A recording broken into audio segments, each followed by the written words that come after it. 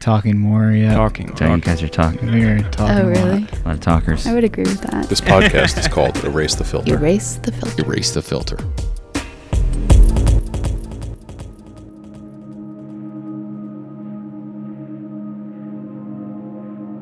The brothers Tasselmeyer, Andrew and Michael, grew up in the Baltimore area.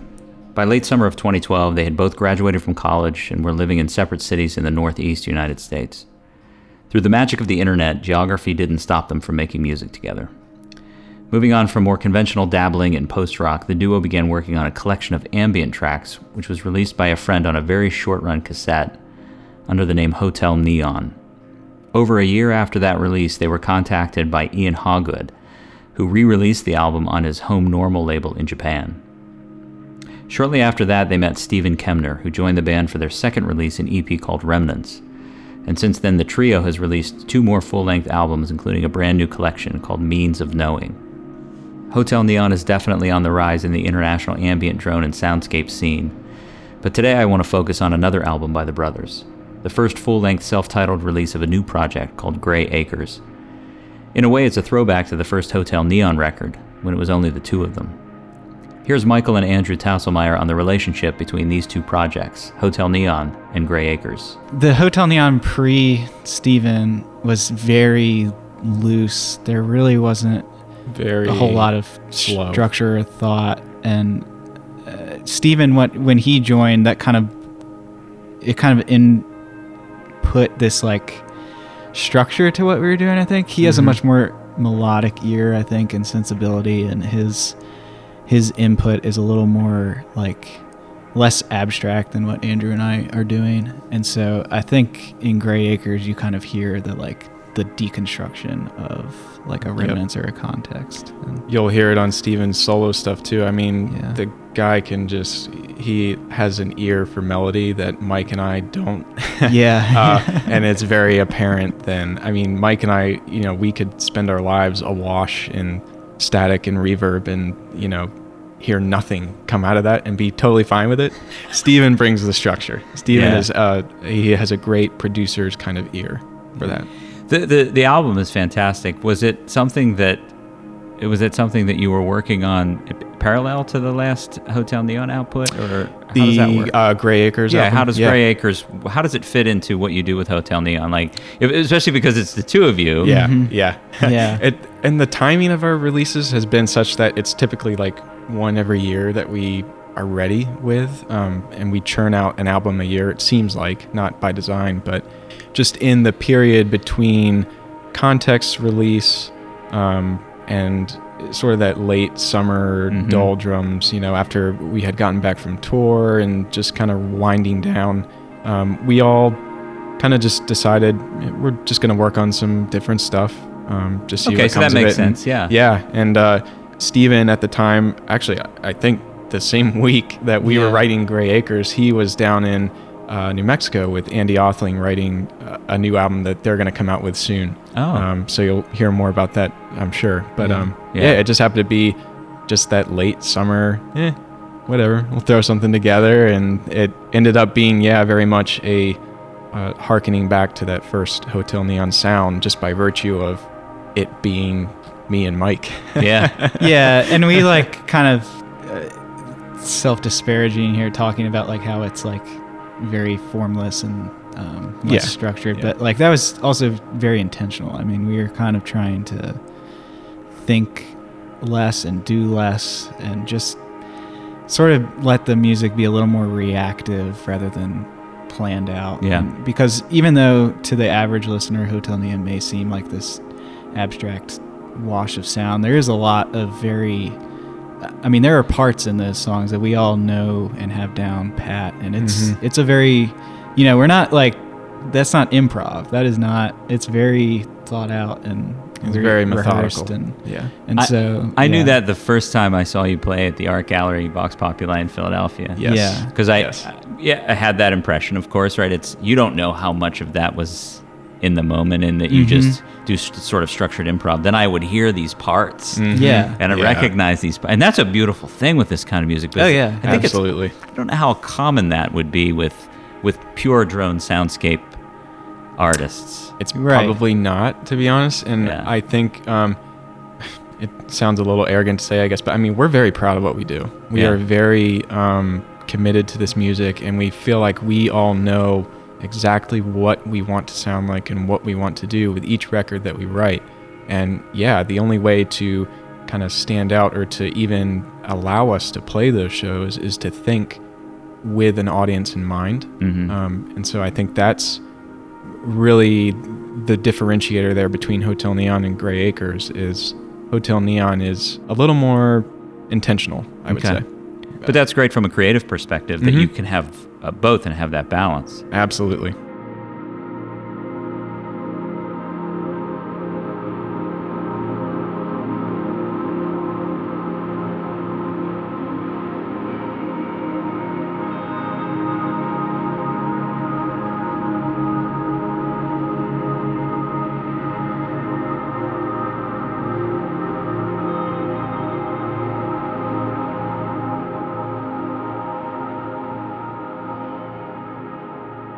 That's The Maps They Held, a track by Gray Acres from their debut self-titled full-length album, available now on the Sound and Silence label, who released some incredibly beautiful short-run CDRs of the project.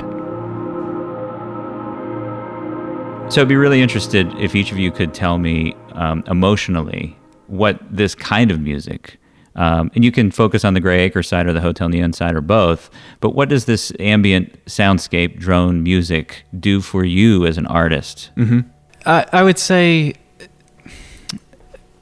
I think we live in a world that is just going very quickly, and we're inundated every day with so much design, whether that's like looking at our phones and seeing perfectly planned like apps and icons and like all these visual elements that are very planned out, and we're inundated with that every single day. And so to kind of get wrapped up in an art that is, I think, less structured and a little more reactive. Like when we're making this music, there's all these little moments, whether it's like a tape fluttering or a delay reverbing and all these little things going on that are so subtle. And that is a very stark contrast to like a lot of what we experience on a day-to-day life, where it's just really fast paced and like high energy. And I don't know, it's sort of a reaction, I think, to a lot of that just chaos. Mm-hmm. Yeah, and I'd echo a lot of that. I think for me, ambient and drone and soundscape music is, to me, it's very emotional because it is so personal. To what we were talking about earlier, you could show up at a Hotel Neon show, have no idea who we are, and it would sound, it could sound powerful, it could sound depressing, it could sound uplifting, joyous. It kind of goes back to that whole context thing. That's what we tried to explore on that last album, but the context that you are in when you hear the music, it shapes the entire experience. And so I think it's really exciting to not be told what to think by lyrics, or not be, influenced by, dramatic song titles or whatnot. I mean, the music can be whatever you want it to be. And I think that's the most powerful thing about this music, is that it means something different to everybody who hears it, depending on where they are, what they've been through. It's just it's an amazing experience. It's really experiential music. There's also this physical element to it. It is very interesting to like just sit still for an hour at a time and listen to this extremely slowly evolving music wash over you. And I mean, not to get too like mystical or whatever, but there is something I think that happens to you over the course of that listening experience when Definitely. you really sit down and just commit to like listening to something rather than going to a show to be like entertained or whatever. And that's great. And nothing against entertaining shows. But it's like, but this is a very different experience in that you get out of it what you put into it, and everybody comes into it with something different. So it's interesting to just be a part of that experience and like sit down and just see what happens. Yeah. Mm-hmm. Well said. Nice.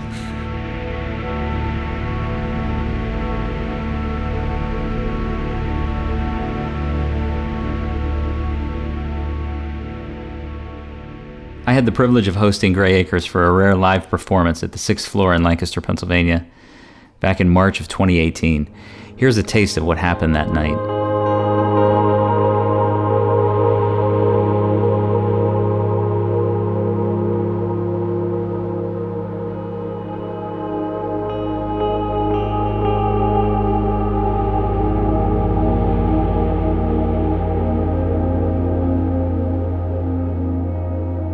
Links to the music of Gray Acres and Hotel Neon in the show post. And be sure to check out episode 1 of the podcast for a conversation with Andrew Tasselmeyer about their recent performance at the 24-hour Drone at Basilica Hudson in Hudson, New York.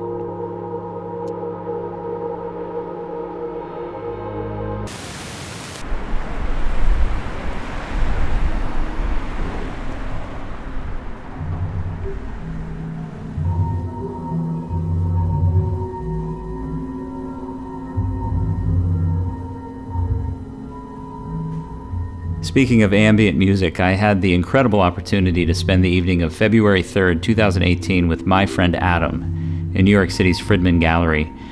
We attended a live performance by two masters, Taylor Dupree, founder of the experimental and minimalist ambient label 12K Records, and Stephen Vitiello, a sound artist and electronic musician from Richmond, Virginia. The duo took us on a sonic journey through a collage of different sounds. Adam and I downloaded our thoughts after the show while walking through Greenwich Village on that bitter cold February night. It was sublime.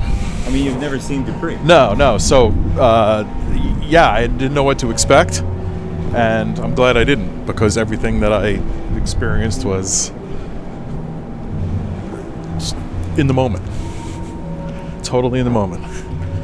I felt like at first it was very chaotic, and I wasn't sure I wasn't sure I could get there. Right. And it was interesting how it's just so gradually came into focus. Yeah, it kind of lost itself for a while there, right? And then at the end, especially when he had that nice melody running in the loop. Yeah. Right? That kind of brought it all together. Yeah. But it was amazing how subtle they were able to make it form. Right. I mean, it's a common concept, right? Right. Chaos turns into order. Right. Well, you've got to, right. It's like music. phase, right? You got to find Yeah. where you're spinning together, and okay, now we found something. Let's lock into that loop. But it didn't seem like that came until late. Right. Right. I felt like I was listening to two people playing until it synced.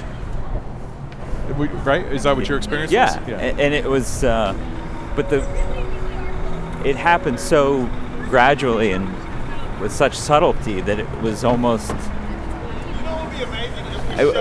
like I had to then focus. It's like I had to do the same thing as a listener, was come into find the clarity myself. Right, like they may have been in sync long before I was in sync.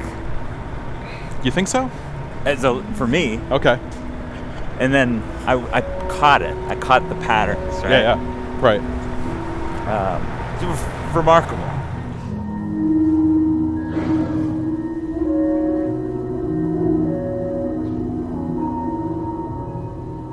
These sounds from the evening were captured and streamed over the internet by Standing Wave Radio.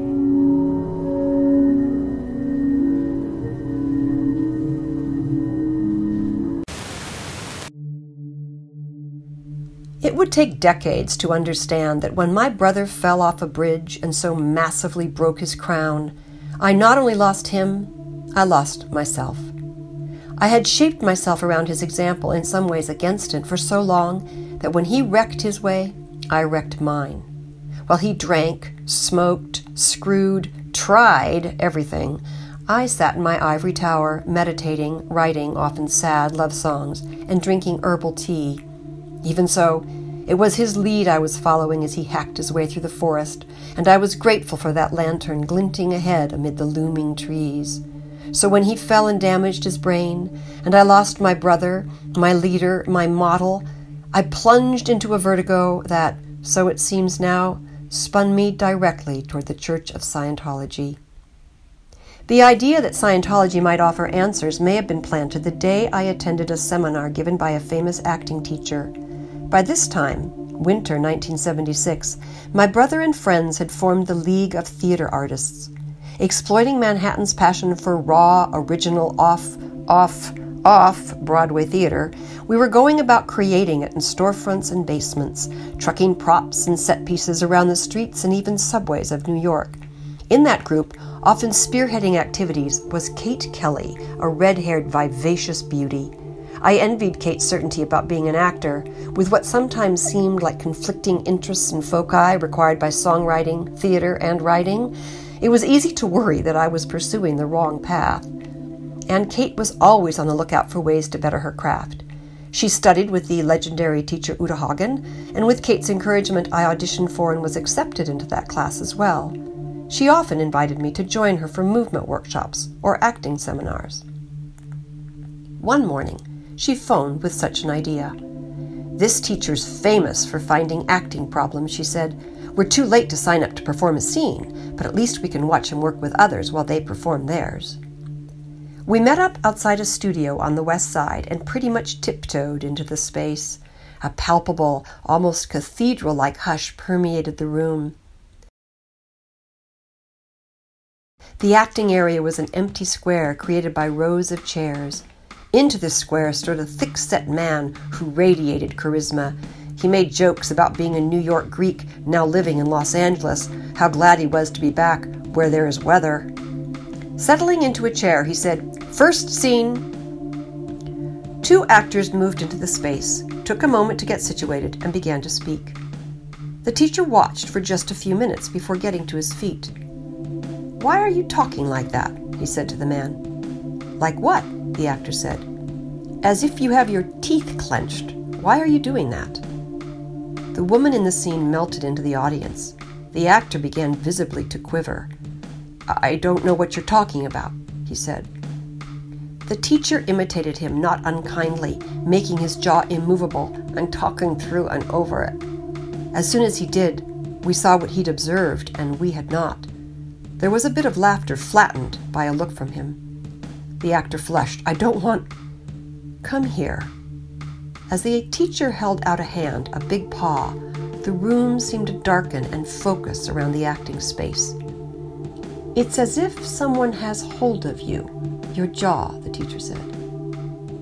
The actor backed up a few steps, shaking his head. "It's just the fall I took when I was skiing a few years ago. I had to have stitches." The teacher studied him. "Before that." The room was silent. Tears pooled in the actor's eyes. Again he shook his head. "Before that," the teacher said again. "Just braces. I had to have braces like we all do when I was 12 or so." The teacher reached a hand and took hold of the actor's jaw. In front of us, the actor became a boy, and the boy let him. "Before that." The teacher moved the chin in his hand gently from side to side. "It's as if someone has hold of you. Does someone have hold of you?" The boy began to cry, also to nod. The teacher released his jaw and waited. "Just like you did," the actor finally said. He was weeping. "She'd hold my chin and force the spoon in, and I'd try to keep my mouth shut because I didn't want it." The teacher studied him. "Let's be sure to talk later," he said. "Next scene." The acting problems unearthed in the next few scenes weren't as dramatic, but we could see they were holding the actors back in some significant way. "That was amazing," Kate and I raved as we joined the group bumping its way out of the room. Someone next to us said, "You do know that guy's a Scientologist." "No," we said. "That stuff he was doing? That's Scientology." Horrified, Kate and I looked at each other. As one, we shrugged. It was still amazing. And it was. He seemed to have located a buried memory that not only appeared to be holding the actor back from a successful career, but that might be affecting his whole life. I don't remember being aware of this teacher's name, Milton Katselas, but less than 2 years later, after I'd fled Manhattan for Los Angeles, I almost immediately found my way. At the time, it seemed like mere coincidence, to his acting class. Flunk Start, Reclaiming My Decade Lost in Scientology is the new memoir from author Sands Hall. Sands is also the author of the novel Catching Heaven and a book of essays and writing exercises called Tools of the Writer's Craft. She lives in Nevada City, California. More from Sands and her new work in an upcoming episode. This is Jason Mundock. Thanks for listening to Erase the Filter. Show notes can be found at erasethefilter.com, and if you have feedback about the show, feel free to email me at jmundok, jmundok, @gmail.com. And always remember, open your mind, Be yourself. erase the filter.